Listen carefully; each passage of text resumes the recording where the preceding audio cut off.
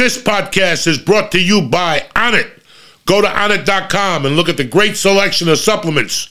If you find something you like, press in code Joey and get 10% off delivered right to your house. What's happening, you bad motherfuckers? It's Monday, December 5th. It's a whole new month with a whole new set of fucking rules. Get ready, savages, this Saturday. UFC 282 is here. There's only one place you can bet like Uncle Joey. DraftKings Sportsbook, the official sports betting partner of the UFC. They got a deal for you that's going to make your pubic hairs fucking crinkle up. This Saturday, new customers can bet just $5 on a pre-fight money line. You ready? $5? Pre-fight money line on any fighter to win. And once they get the job done, you win $150 in free bets. Listen, I've got Darren Till this week. Bryce Mitchell is fighting.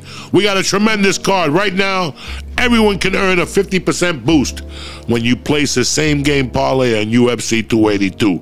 Download the app now. Use promo code Joey and bet $5 pre-fight money line on any fighter to win the fight. If you get $150 if they do, that's code Joey. This Saturday at DraftKings Sportsbook, the official sports betting partner of the UFC. Minimum age and eligibility restrictions apply. See show notes for details. And listen, we got a Monday Night Football game tonight, so you get the party started tonight. Let's get this party started right now, though. The joint is here on a Monday morning.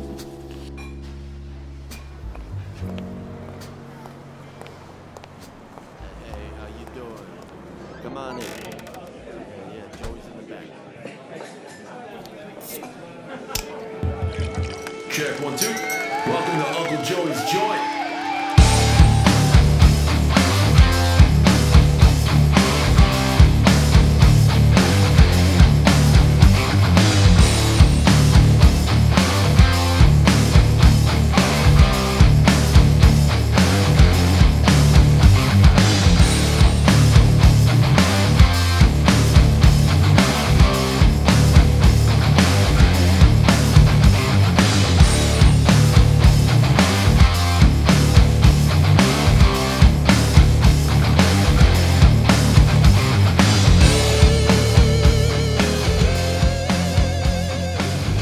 What's happening, you bad motherfuckers?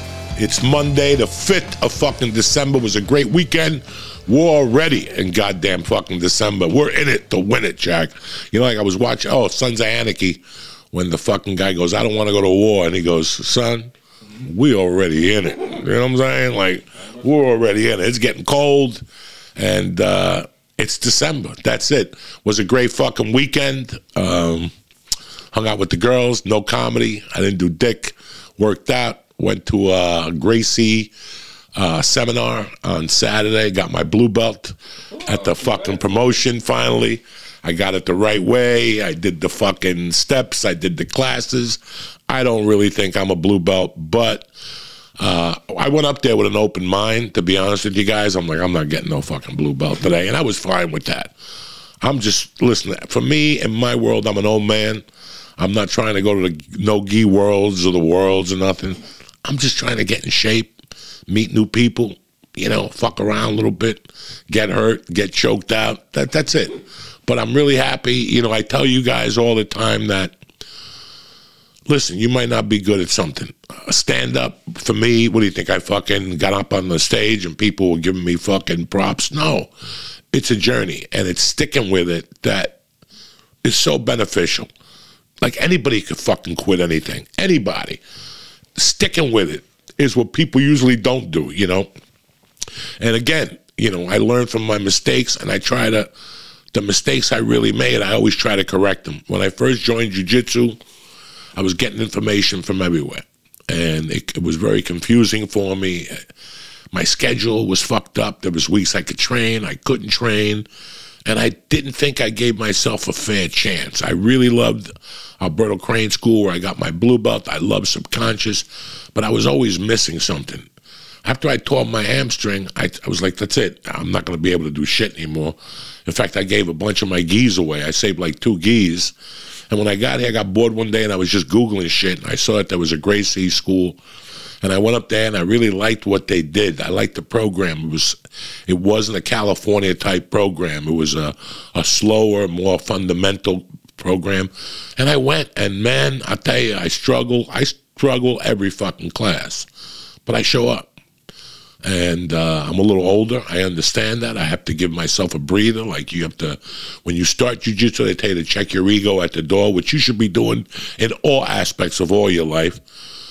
But at my age, I really got to go in there and check my ego at the door. There's not much I can do. But just showing up, man, doing the warm-ups, trying the best you can, laughing with people, it makes a world of a difference. And if it gets me a little healthier, listen, at my age right now, all you keep hearing, even fucking Thor. Look at fucking Thor.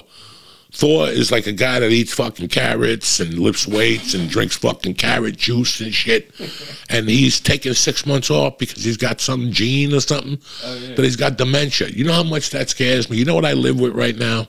I live with my friends telling me about their parents and how hard it is to fucking... I have a friend right now that he's the sweetest guy in the world. I've known this guy for fucking 40 years. I mean, just a gentleman. And his mother is in hospice. You know, she doesn't even know who she is half the time. The father, you know, it's fucking rough. So dementia scares the fuck out of me. Like, we did cocaine. We smoked reefer for 40 fucking years. I got hit in the head a couple times.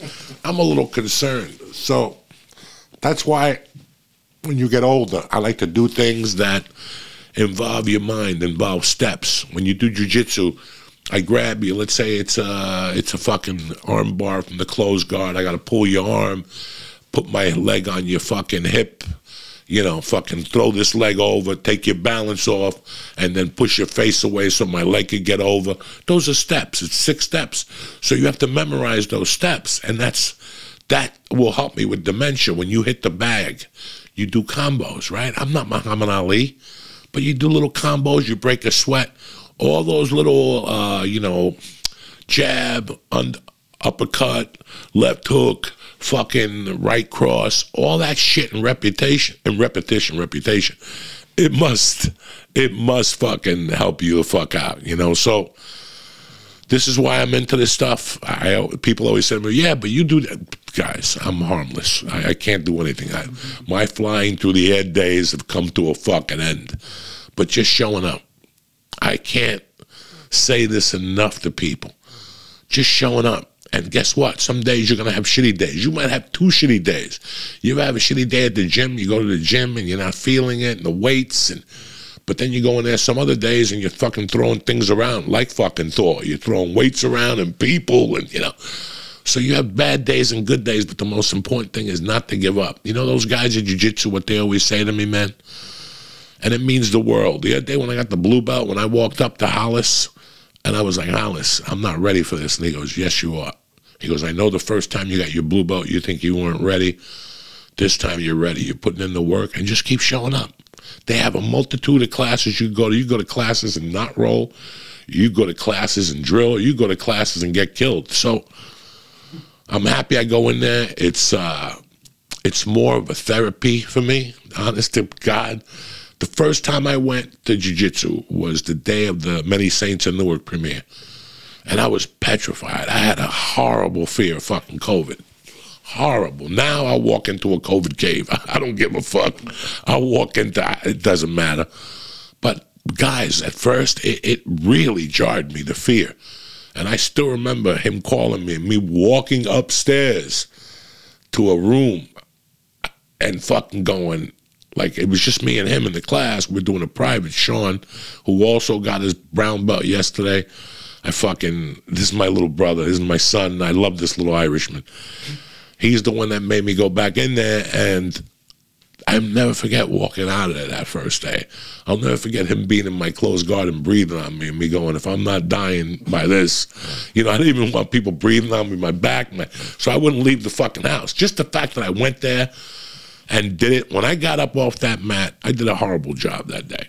I couldn't even fucking breathe. But when I walked down those stairs, I was like, this is what I needed to eliminate that fear. And I got in the car and went right into the Beacon Theater, and I walked out, and there was 2,000 fucking people there. And I'm like, here we go. We're going to die again now. But I fucking didn't get COVID. The point is that that jiu-jitsu eliminated my fear. And then 3 months later, I ended up getting COVID, and here we fucking are. But I'm really happy that I fucking walked in there. And, you know, a lot of these guys always say to me, Joey, we wish we could get our fathers to come in here. Like every 4 classes, a guy will go, man, I was talking to my wife, and I told her, you come in here. And she's like, he's a real fucking dude, you know, because in L.A., guys like me would take private classes, and I don't want nobody else in the gym. And me, why join jiu-jitsu if you're not going to be involved with people? That's what part of it is. It's human touch. It's grabbing. It's pushing. And at the end, you shake hands. I mean, you laugh your fucking ass off. And it's like my daughter. I watch my daughter. My daughter does basketball. She's got a little circle of friends.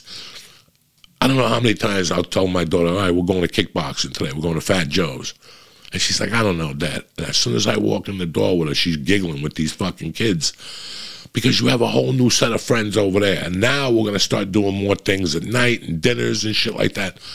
But it's just a way of life. And if you're a little lost or confused or, yeah, whatever the fuck you're going through, it might be the answer. There's a kid that I had on my Patreon, Kurt McPeak. I love this.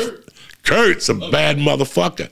Kurt joined. Kurt went up there. Kurt told me, you think I should go? And I go, Kurt's a little shy guy, very personable. He goes up there. He just got his second stripe. He fucking goes to double classes. Kurt walks with Lee on the Patreon. You know, he's just a sweetheart of a kid, and that's a feather in my cap. For me, when I see Kurt up there, Kurt will hit me on Patreon. I went to 2 classes. I'm sore as fuck. I can't walk. My eye is sore, you know. But he'll always thank me. Thank you. Thank you for giving me advice to come up here. It's fucking great. The guys are great. So I'm very happy. And like I said to you, if you're lonely, you're fucking out of shape, I mean, whatever. Listen, just join. Don't tell me that, well, I need to get in shape. Just join. You'll get in shape as you go. And the people will take care of you more than what the fuck you think. Guys, people take care of you in jiu-jitsu. Oh, my God. There's certain guys, the older belts, they'll come over and go, don't do this, man. Don't do this. Do this. Don't let this fucking animal get on top of you, you know. So trust me, it's a different fucking world. I never thought I would love this world. I mean, I'm an old man. I got nothing going for me, but I go. And there's a guy that's 69 that kicks my ass every time I go. There's another guy that's 65, Charlie. I'm going to go see him. He's at Gracie and Long Branch. And all these schools are connected. So you could train at Gracie Middletown, Gracie Old Bridge. I get in the car tomorrow and go to Long Branch. Or I get in the car tomorrow night and go to Gracie fucking... that's where my daytime teacher is. I love that. Hargrove... Garland or something like that. Garwood, Gracie Garwood. So you could train at all these different schools. And guys, it's like next Sunday, I got to go to a fucking school at Long Branch is doing their grand opening. You know, so this is what, you know, you go, you talk to people, you eat some fucking Brazilian food, you get an acai bowl, you eat the granola and the fruit, and you call it a fucking night. What else has been going on this week? I've been getting a lot of fucking hits lately. Some people goof on me, and I you know, some people call me, you know, whatever. Cocaine Bear is coming the fuck out, and it's all over the place. So people hit me up. Listen, here it is, plain and simple. And if you don't believe me, even Mike will stick up for me. I was the first person to talk about that Cocaine Bear thing. And I'll tell you the fucking story to it before you get all confused and shit. I lived in Snowmass Village in 84, and when I went to Aspen in 84, my whole mind, like, when I went to Colorado, I was a fiend already. Not an addicted fiend. I was just like a little fucking young coke fiend. I was 19, and Scarface hadn't come out yet. We didn't even know the basics of cocaine. Some people knew it, some people didn't. I had grown up with it. It was in my mother's bar. I saw it in my house. You know, I just kept my mouth shut about it, but when I went to Aspen, the first thing that happened was the guy who talked me into going to Aspen was Jimmy Burkle, God rest his soul, but the guy who convinced me was my cousin Tweety. Tweety's a bad motherfucker. He's about 68 now, lives in Miami. Tweety, I just bumped into him one day after I spoken to Jimmy Burke, and I'm thinking I'm moving to Aspen. He goes, I got a house in Aspen. I go, what? What are you talking about? He goes, I got a house in Aspen. If you come up, come visit me, Maroon Bells, all this shit. And I'm like, how does a guy from West New York get a house in fucking Aspen? And he goes, the people I work with. But I didn't know who we worked with. Whatever. So he gave me a number. And whatever. I fucking got to Snowmass Village. I lived in Basalt first. When I lived in Basalt, I did a little coke. I had to go to Carbondale to cop it, like just a half gram every other week, shit like that. When I moved to Snowmass, there was a lot more cocaine around. Now, it's 1983, guys. By this point, when I left North Bergen in April of 83, cocaine was around. People were doing it. People had it. You could go into the city and get it.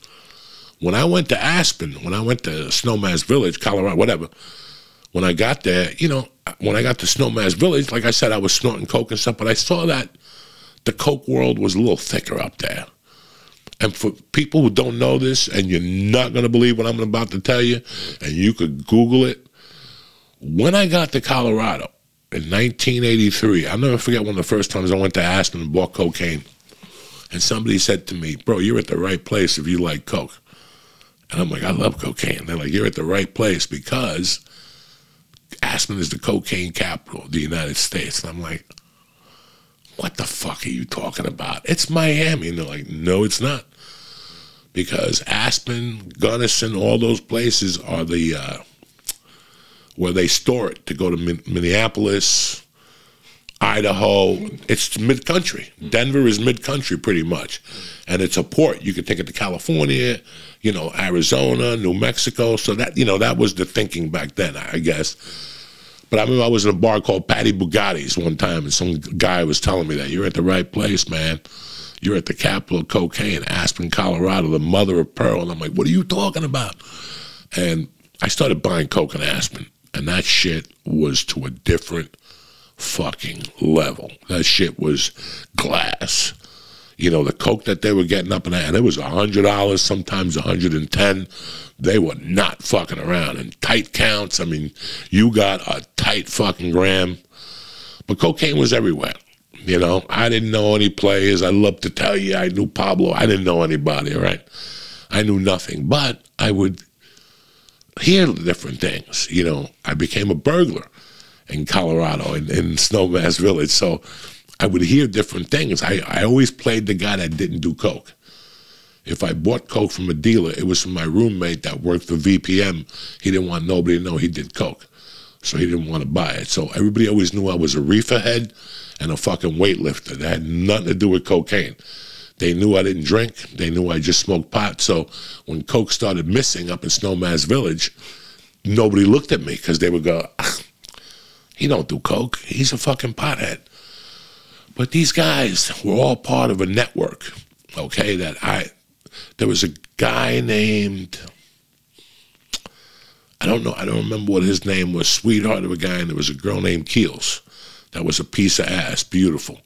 They got rich right before my eyes in 83. I got there in April. I moved to Snowmass in June. And by fucking the time I left in January, these guys were driving fucking new cars. It was insane how fast cocaine was moving, but especially up there. And the coke I was getting in Aspen was way better than anything I was getting here at the time. And we're close to Union City. Union City's a Cuban fucking hub, Marielitos, all that shit. When they came in to the picture, cocaine was everywhere here. But when I went to Aspen, the cocaine was a lot better. When I got back from Aspen to New York in February of 84, cocaine was fucking everywhere here. But let's get back to the cocaine bear. So my cousin told me he lived in Maroon Bells. If you Google Maroon Bells, it's fucking beautiful. It's like a mountain. It's fucking gorgeous up there. And he told me that he lived next to Jack Nicholson. And I remember taking a bus up there one day and going, I'm just going to knock on his door, because I kept calling him and leaving messages, And I finally walked up there one day. It was like a fucking 2-mile hike going upward and fucking altitude. It's 90 degrees. And I went to his house, rang the doorbell, nobody answered. And next door is where Jack Nicholson lived, and there was a fence there and shit. But when I walked down from there, I remembered that, God damn, I saw a lot of Mercedes and Porsches. And, you know, this is like a snow community. At that time, you saw Subarus and like trucks and shit, but there was all this, you know, these Porsches and shit. I just started hearing little rumblings and stuff like that. And on December like 12th, the anniversary's coming, this dude got, maybe a little later, in 83, this dude, Stephen Graybow, got arrested. And it was huge. It was all over the news. Everybody had known about this guy, but those people I mentioned, Keels and a buddy from Mankato, Minnesota, kind of went underground when this guy got nailed. Because I remember I was looking for coke, and people were like, dog, things are bad. The Kingpin just got fucking nailed. And the numbers were just, they were unbelievable. He was making $6 million every 6 weeks. He was bringing in tons he was a Jewish kid from Miami that moved to Aspen. He became a skier, not a professional. He just skied. He never even saw the cocaine. He just called it around like where it was going. His cocaine from Miami went straight to Minneapolis, and the other half went to Hawaii. He was supplying Hawaii with coke right from that fucking spot in Aspen, and nobody was fucking with this guy. I mean, it was just like he would put money in different, after he got arrested, all the stories came out that the guy was making so much money that he would go to somebody like Mike that had a restaurant and go, Mike, I love your food here. Do you mind if I get a safe and put it in the freezer and pay your lease every month? And who wouldn't turn, my lease is $8,000. You sure you want? Yeah, I'll pay it every month. Just let me put a safe in your freezer. And then he would run tabs at those restaurants. So he would come in and go, Mike, here's $50,000. Tell me when you need more. And you're like, $50,000? You could eat in here for fucking ever. Like, you could eat in here until fucking San Gennaro Day. So he's just giving it away? He was putting it in restaurants and businesses to hide it because he was making so much fucking money. When he got arrested, this motherfucker had $900,000 in a garbage can outside with leaves on top of it. He had like 1.6 million cash in his house. And when they took him back to Denver, the DEA in Denver said, no, go back there. There's more money. We got him on a wire. And how they nailed this motherfucker was through his garbage. They would pick up his garbage and look at his measurements and all that shit. They didn't find no cocaine. They didn't find a scale, nothing. They couldn't tie him to cocaine. You're like, Joey, how does this tie into a fucking bear? It's coming, cocksuckers. So now I saw the fucking, like I'm hearing all these numbers. And then in the middle of that, a heroin kingpin died in Aspen. He was a kingpin in Chicago. This is all like within a week or two. And one day people were like, don't go on 82. That's the main road from Aspen to Glenwood Springs. They go, don't go on there because there's a fucking funeral. Some guys in the funeral getting seen through from Aspen to Old Snowmass. I swear to God, guys, I did not see this. They had the guy, he was a black dude that was filthy fucking rich. They had him up in the car with $100 bills in his hands in the fucking casket and shit. This is crazy. So I'm saying, what the fuck goes on up in fucking Aspen? And then to top it off, in Old Snowmass, right at the same time, some guy, there was a huge story in the paper. The feds tapped some guy. Now, wait, you're like, Joey, this is Aspen. There's a small place. A DEA bust, a heroin kingpin from Chicago, and now this story. The fucking feds were watching this guy, this coke dealer in Old Snowmass, and they wired, like they went to the fucking fuse box or whatever the fuck it is, and they wired him. The only problem was the feds fucked up with the wiring. So every time people would turn their TV on, he was coming on the TV. Guys, you can't write this shit. You cannot write this shit. He would come on the TV. So his own neighbors were calling him up going, Mike, I could see you taking a shower. Mike, you're over there eating breakfast. Mike, you're eating dinner. So he turned around and sued the feds for like millions of dollars because they were programming what was going on in his house to all the other homes in the fucking area. This is crazy shit. And in the middle of all this, One day, there's an article in the paper, in the Aspen Times, and it was like on the third page. I thought I was fucking hallucinating. All right? I thought I was fucking hallucinating. There's this huge story about that they found these bears, or they found one. Let me not get this. I don't want people coming back at me going, Joe, it was one bear. Okay. They found a bear dead next to a duffel bag next to cocaine. This was in Aspen, or a couple miles away from Aspen. Guys, the story for Cocaine Bear happened in Atlanta, Georgia, in the mountains of Georgia, I think. Yeah, it's nothing to do with my story. But I still remember reading that, and then weeks later, they had found 3 or 4 more bears. Dead. And with that, now for a word from my motherfucking sponsors. This episode is sponsored by BetterHelp. If life came with a user manual, things would be easy for everybody, but they don't. It doesn't. So when it's not working for you, it's normal to feel stuck. I was stuck for a long fucking time when I moved here. Navigating a career change, a new relationship, moving. Listen, anything that makes you feel uncertain is going to make you feel a little creepy. Therapists are trained to help you learn productive coping skills, which makes therapy the closest thing you'll get to a user manual for yourself. Listen, I was a little confused after my move. Somebody referred me to BetterHelp, and here I am 2 years later, slinging dick with 3 hands. BetterHelp is online therapy that offers you video, phone, and chat therapy sessions. If you don't want to see anybody on camera, you don't have to. As the world's largest therapy service, BetterHelp has matched 3 million people with professionally licensed and vetted therapists available 100% online. Plus, it's affordable, and guess what? You're not going to find a therapist that wants to see you in a week. With BetterHelp, they can take care of you in 3 days. Just fill out a brief questionnaire to match you with a therapist, and if things ain't clicking, they can switch you to a new therapist. You couldn't be any simpler. No waiting rooms, no traffic, no endless searching for the right therapist. Learn more and save 10% off your first order at BetterHelp.com/Diaz. 10% off your first month at BetterHelp.com/Diaz. BetterHelp, BetterHelp.com/Diaz. Thank you for listening to The Joint. Yeah, so they were fucking dead as disco. By the way, BetterHelp.com, fucking tremendous, okay? And I'll tell you why in a second. Anyway, dead as disco, these bears. And they had a big write-up about them. You know, I never fucking saw any of these bears. I never hung out with these bears. I didn't know the people who,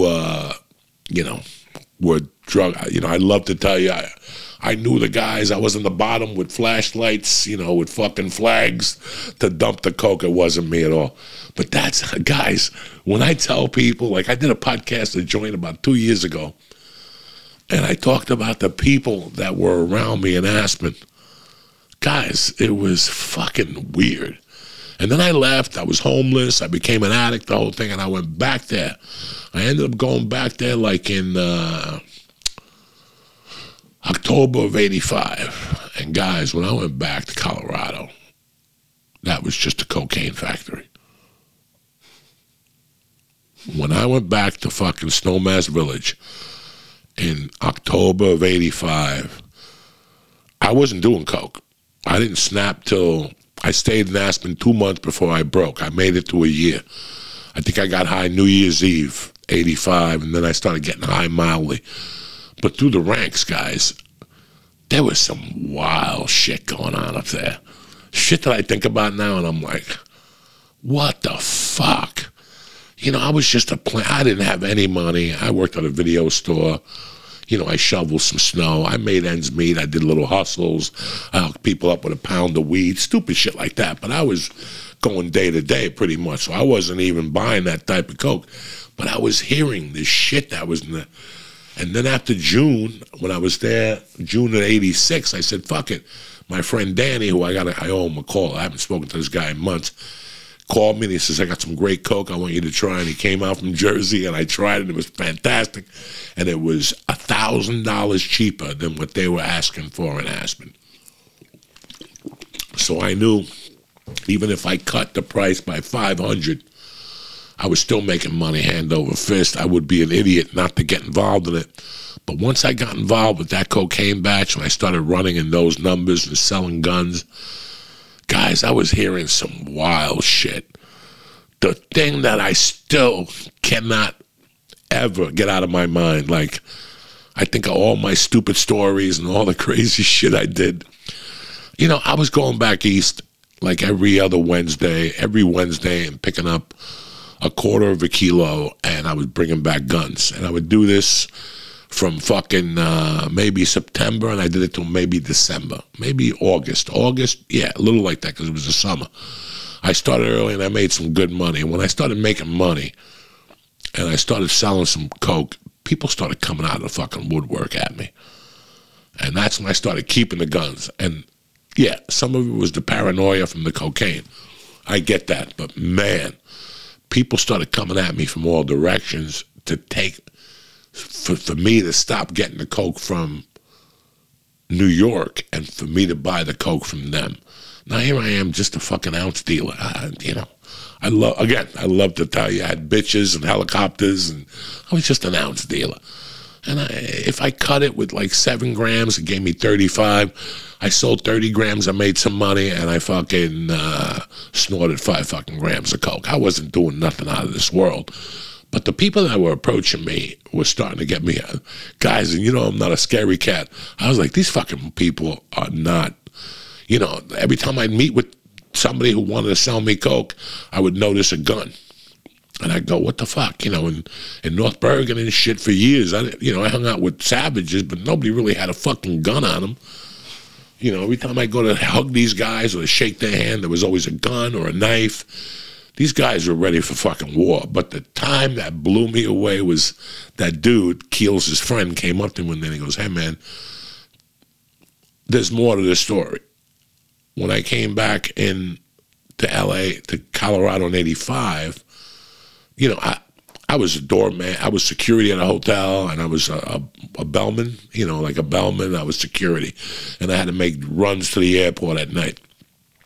So Dan Grabo got arrested in 83, December of 83, in that cocaine thing. When I got back to Aspen, I didn't, you know, what do you think? I was thinking about Grabo? What happened to him? I didn't know the guy. But when I got back, I heard that he was going to go on trial. It was all over the papers that there was no cocaine involved, that he was a kingpin, but he was going to go on trial for money laundering. That's all they pinched him on, was the money laundering. Okay. You know, and they're talking about Grabo. Again, it's not like I'm hanging out in Aspen, jumping up and down. I'm a poor fucking ounce dealer in Snowmass Village. I wasn't going to those clubs up there. I knew about the Paragon and shit like that, but that wasn't my cup of tea. And one fucking December, like right around the fucking holidays, one night you heard a bunch of ambulances and cops were coming. You know, you could hear them on 82. And the next day, it was in the paper. They fucking put a car bomb in Grabo's fucking car and blew him the fuck up 24 days before his trial in Denver. You could read this. This is common knowledge. Dan Grabo, Grabow. Dan Grabo was at the Aspen Club lifting weights like he did 4 or 5 nights a week. The Aspen Club is like, they charge you $20 just to walk in, another $100 for a towel, one of those fucking places. Every night when he left to work out, and then he would get dressed and go out at night, but he would work out late, and he would give the valet $20 to start his car up. $20 to start his car up. That night, the valet wasn't there. So he went out to start his fucking car. He had a regular Jeep. They put a pipe bomb under his fucking seat, and ba-boom. The pipe bomb went right in his ass, but it was like the De Niro movie, fucking Casino. The Jeep, the year he had the Jeep, had an extra metal plate underneath it, so it didn't really blow him up. It blew him up, he lit on fire, and he really bled out. He was alive after the car bomb. He made it to the hospital, and he died at the hospital. That didn't affect me. I didn't know the guy, but what I didn't know, it affected all the cocaine dealers around the area. So now everybody moved up a notch. Everybody was moving up a notch. Everybody was scrambling to get coke. I guess Kelly and this guy were getting coke from this guy. So after he died, like the smoke cleared, and it was that summer when I started dealing coke. So again, I didn't go to his wake. I wasn't involved with any of those people. What had happened was I called Kelly one day, and she was like, listen, man, I know you're paying $1,000. I think at that time I was paying, I don't know, $9,800 for 13 ounces or something like that. And she goes, I'll tell you what, if I can make you the same deal, would you stop going to New York and buying our coke? And now I'm like in demand. Like, I'm like, oh shit, I'm living Miami Vice. You know what I'm saying? People are calling me. Like, I'm like, all right, I can live with this shit. And I fucking take the meeting. Guys, again, I've been in some scary situations, weapons. The guys call me and they go, go to a fucking payphone and call us. So I went to the Snowmass Center there and I called them and they will call you back. It was like real fucking hush, like, and they will call you back in like 5 minutes. No names on the phone, all that bullshit. And I'm like, okay. And they're like, listen, we'd like to meet with you. Give us an address and we'll pick you up. I'm like, okay. And they fucking met me like a day later or some shit. And I got in the car, and the guys were cool. How you doing? Nice to meet you. Yeah, blah. I had a gun on me. I didn't know. I'm not. So right away, guys, I had a gun on me. Like, that's never fucking good. That just shows you the people I was running with. And we drove to Woody Creek somewhere, and then they go, listen, can you do us a favor and put a fucking blindfold on? And I'm like, are you fucking guys crazy? I put the blindfold on against my best wishes. I get to the fucking place. They search me. They take my gun. They're very nice. Walk this way. Follow us. And when I get in, they go, we got to ask you another favor. Do you mind putting a bag over your head? And I'm like, what the fuck? I already got the things on my eyes. I can't see nothing. They're like, these guys that talk to you want to be very secretive. And I'm like, oh, here we go. Back to fucking everybody's Miami Vice, weighing the coke and putting it in a thing and shaking it, giving the money. I don't like none of that shit. So they were like, Joey, we've heard great things about you, and we know you're loyal, blah, blah, blah, blah. You got all this shit, and they're like, we want you to do business with us, fuck it. And then they just started spilling their fucking guts, talking about they get a shipment every 2 weeks, and it comes right to them. I wouldn't have to go anywhere. And then they go, if you're interested, we'll let you fucking know what to do. The guys that drove you here. I said, I'm interested. How much can you pick up every 2 weeks? I told them, and they go, okay, we're in business. We'll give you a call when we're ready. Go home now. Thank you for coming. I go, okay. And I'm like, what the fuck? I take the bandage off. They put blindfolds back on me. And now we drive like 10 minutes, and they go, take it off. And the guys are like, listen. When you hear this story, this is when you got to say to yourself, because I told this story on the church and shit, you got to ask yourself what the fuck was going on. On the way home, these motherfuckers say to me, listen, we don't give you the coke hand to hand. Never. You'll never see us again. What you need to do is join the Snowmass Club, which was cousins with the Aspen Club where they blew up Graybo. I smell conspiracy. Do you smell conspiracy here? So the Aspen Club, Snowmass Club. You're going to go to the Snowmass Club and join. And when you go there, on certain days, we'll tell you what day to go there. You give the front counter girl money, and you go work out like you do all the time. But on the way out, the coke will be in your locker. This is like fucking mind-boggling. Like, this is like, I'm like, am I living a fucking movie? Am I living an episode of Miami Vice? So I tried to fucking go down there, and they're like, oh, how long do you want to join for? And I'm like, eternity. I'm like, I'm confused. I don't know nothing. And and they're like, the best package is to sign up for the first year. And I'm like, oh, great. Give me the paperwork. I'll sign up. And Doug, they were like, do you want the executive package or something else? I didn't even know what to say. And they're like, it's like $1,500 a year to join, and they need like $800, and I'm like, what? Like it was, I don't even know if it was $1,500. It was a number that was, no, because you went down there, it was a gym, but you could play golf, and you could steam bath, and you could smoke cigars with guys, and you could fucking, you know, you could just do all this stupid shit. Like it's a whole day. I was going to go down there, lift some weights, maybe fucking swim a little bit and get the fuck out of there, pick up my Coke. But when they told me that, like they're like, no, you got to go to the gym, give the girl the money, and then go to your locker, work out, and pick it. You cannot fucking just get the Coke and leave. You got to go through the whole rigmarole, the whole fucking thing. So they're like, okay, so I went down to the joint. I couldn't afford to join. I didn't want to fucking join this gym. And they're like, okay, if you don't want to join the gym, you have to become a volunteer. So I became a volunteer fireman.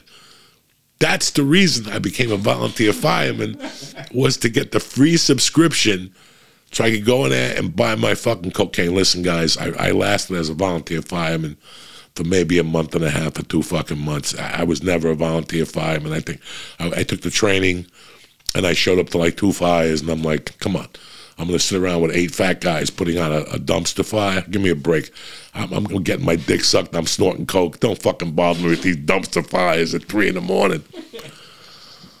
So I fucking, once it all ended, I got in my car in November of 86 and I left. I don't know what happened to the Aspen Club. I don't know whatever happened to these people. I don't know if they lived or died. It makes no difference to me. But it's just to show you. I tell you these things just to show you the fucking this. And I was just involved with like little guys. I can't even imagine what the fuck was going up there. But it was everywhere. When I tell you it was and I think everybody was in on it, because there was a fucking thing that if the cops, the feds, when they came to town, they stayed at the Red Roof Inn. There was no fucking Uber. What's that shit now where you rent a house with your buddies and nobody knows you're there? Whatever the fuck that's called. You know, Airbnb. There wasn't none of that. So, guys, that was the main thing. They'd say, when the feds come to town, they stay at the Red Roof Inn and you're not allowed to sell coke or anything. They were all tied in. This was the biggest conspiracy. And I didn't even touch, I'm just telling you guys, like, the different sizes of this shit. The Aspen Club was fucking in bed with the Snowmass Club. How to, and probably the same owners. I don't know. Go on their website. They're still open. Both those clubs are still alive and kicking. Fucking the Aspen Club, Barbie Benton used to be there. She's a Playboy chick from the 80s. I'll never forget, I used to date a girl, and she came home and she said, I took a shower with Barbie Benton. You took a shower with Barbie Benton? She goes, after fucking working out, there's a general area. I go, how did her bush look? She goes, beautiful. I'm like, holy fuck. Fuck, man. So, yeah, I don't know much about the cocaine bear. I don't know what's going on with it. I didn't write the fucking thing. I'm just telling you that when I lived in Snowmass Village, there was a bear that died from cocaine. This bear does not die. No, if you could look it up on the Aspen Times, I think the Aspen Times only goes back 30 fucking years. So maybe you could find, I don't know, because I tried to get an article from December 24th, 1983. 1983. I tried to get an article from there years ago. My buddy wrote for them when he was a young guy, like before he became a writer. He had an apprenticeship over there, so I asked him, Mike Roebuck, if he'd get me the article, and he called, and he goes, they don't go back that far. I would love to get my hands on the cocaine article. The night when I robbed the mall on Christmas Eve, mall gets burglarized on Christmas Eve. That's why I wanted that article, yeah. I wanted that article for the book or whatever the fuck's going on. The book's going great. All hands on deck. I got to change a few names, all that shit, which I fucking knew, And the last thing I want to talk about on a beautiful Monday morning is something I was going through last week. You have realizations in your life, When I did Beauty and the Beast with Felicia, for years, when you listen to different podcasts, comics, a lot of comics will go, you know what, Joey Diaz always checks it, Whether it's a text or a call, I was raised on checking it, and following up, I try to do in a friendship what most people don't do. That's what you need to do, and that's what you need to do in all your ventures, When my parents died, my friends taught me the greatest gift that you could teach somebody, which is the gift of friendship. There's no bigger gift than friendship. You know, your family, you're stuck with them. You know, you can't pick your fucking family. When you look at your mother and she's 100 pounds overweight and she's got that wart coming out of her face with the hair growing out of it, and you're like, how the fuck is this wildebeest my mother? You can't, you know what I'm saying? Like, you can't, you know. But when I learned the value of a friend, you know, when my parents died and what those people did for me, I really learned the value of a friend, so I respected friendship. I really did. I respected it more than most guys, you know, and I made a lot of mistakes growing up. But when I realized I was alone in this world, I realized that friends are all you got. You know, once your mom and your dad leaves and your brother gets married to a lesbian chick and your sister gets married to an organ grinder in Seattle and you live in fucking New Jersey, you're not going to see them. You know, so once your parents are gone, you realize that you're alone in this fucking world, and that's a horrible feeling. You only feel it for like 2 minutes, and you're like, oh, I'm alone. You know, I'm alone in this world. I got no umbilical cord, whatever the fuck they talk about. So you look at your friends a lot different. You know, you look at your brother. Your brother's great. He's your brother. He's your blood, but they got their own life. And they all got a fucking nasty fat wife with a mole on their face.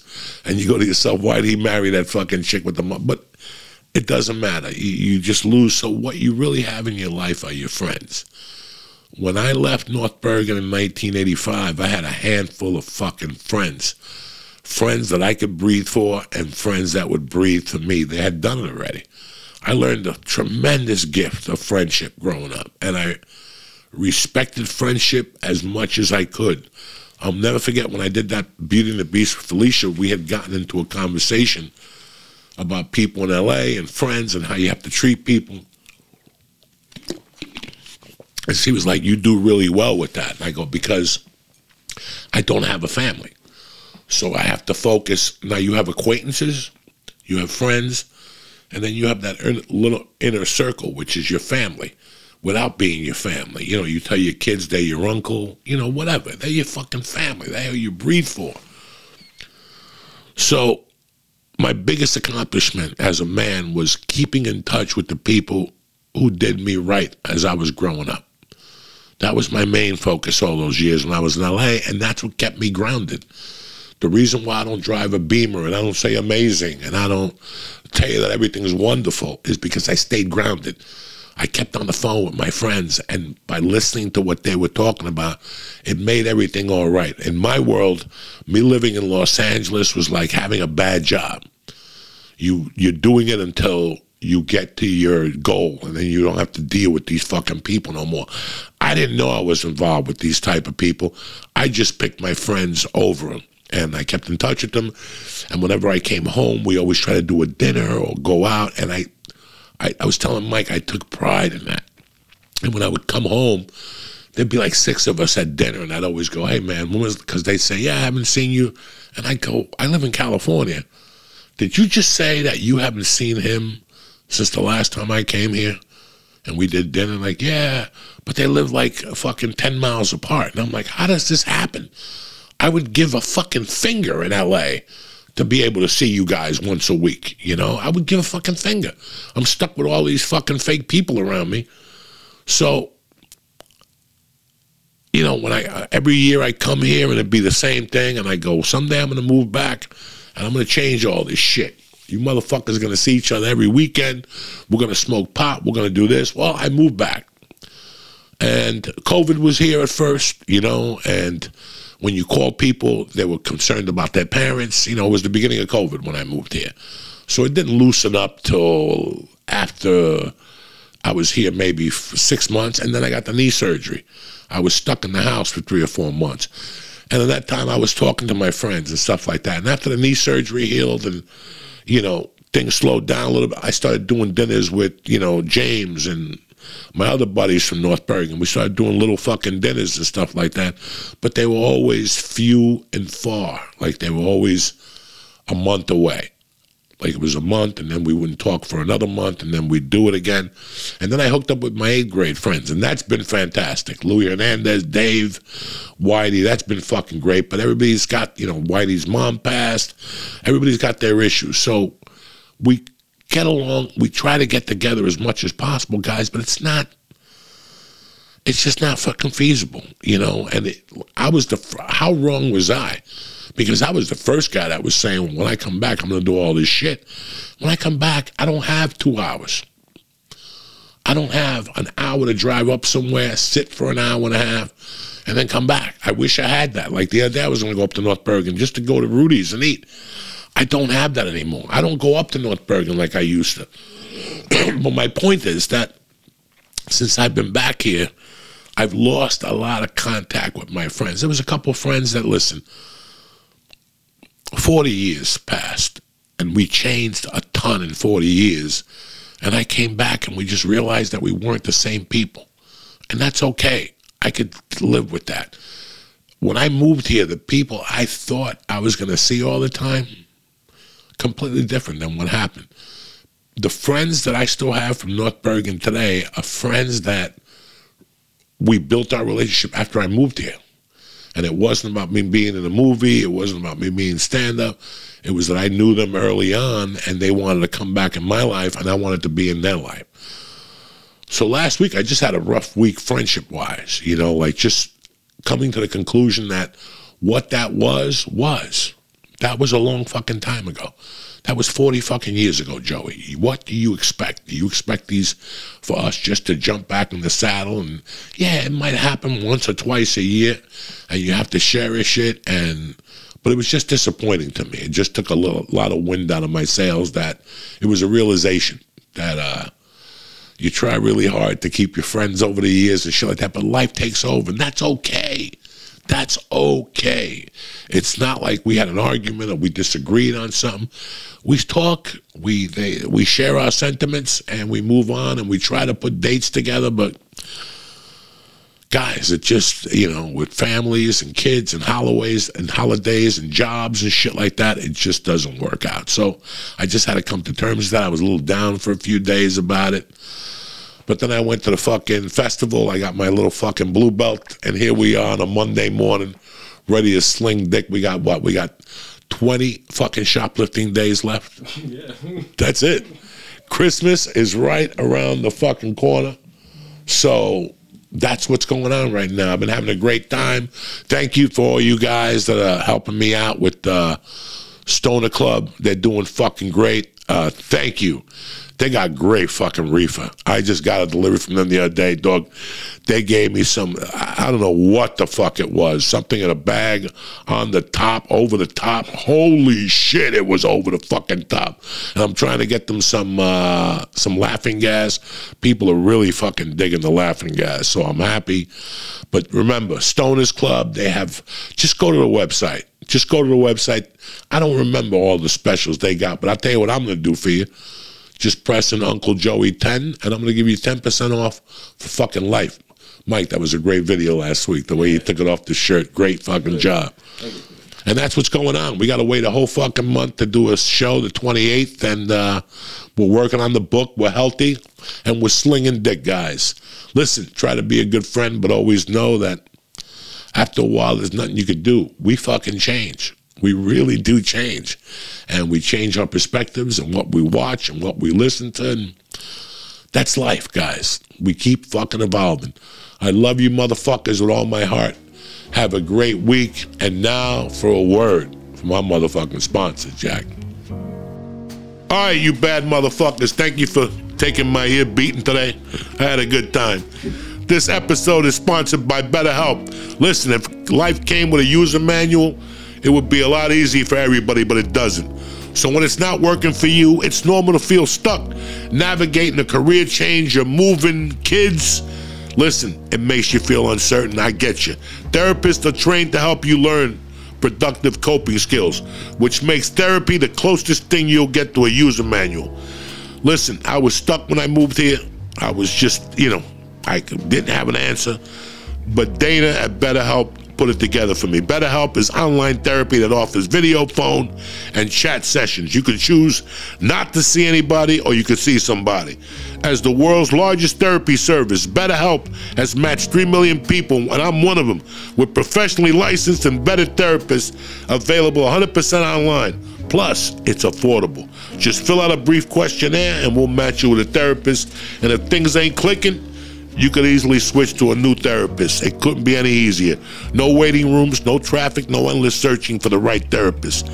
Go to BetterHelp.com right now. Learn more and save 10% off your first month at BetterHelp.com/Diaz. Again, that's BetterHelp.com/Diaz. And this Saturday, cocksuckers, get ready for UFC 282. You're going to get paid, laid, and parlayed with DraftKings Sportsbook, the official sports betting partner of the UFC. They got a deal that's going to make your fucking asshole hairs fly out of the fucking spectrum. This Saturday, new customers can bet just $5 on a pre-fight money line on any fighter to win and get $150 in free bets when they do. I'm watching Darren Till, and I'm definitely watching Bryce Mitchell this weekend.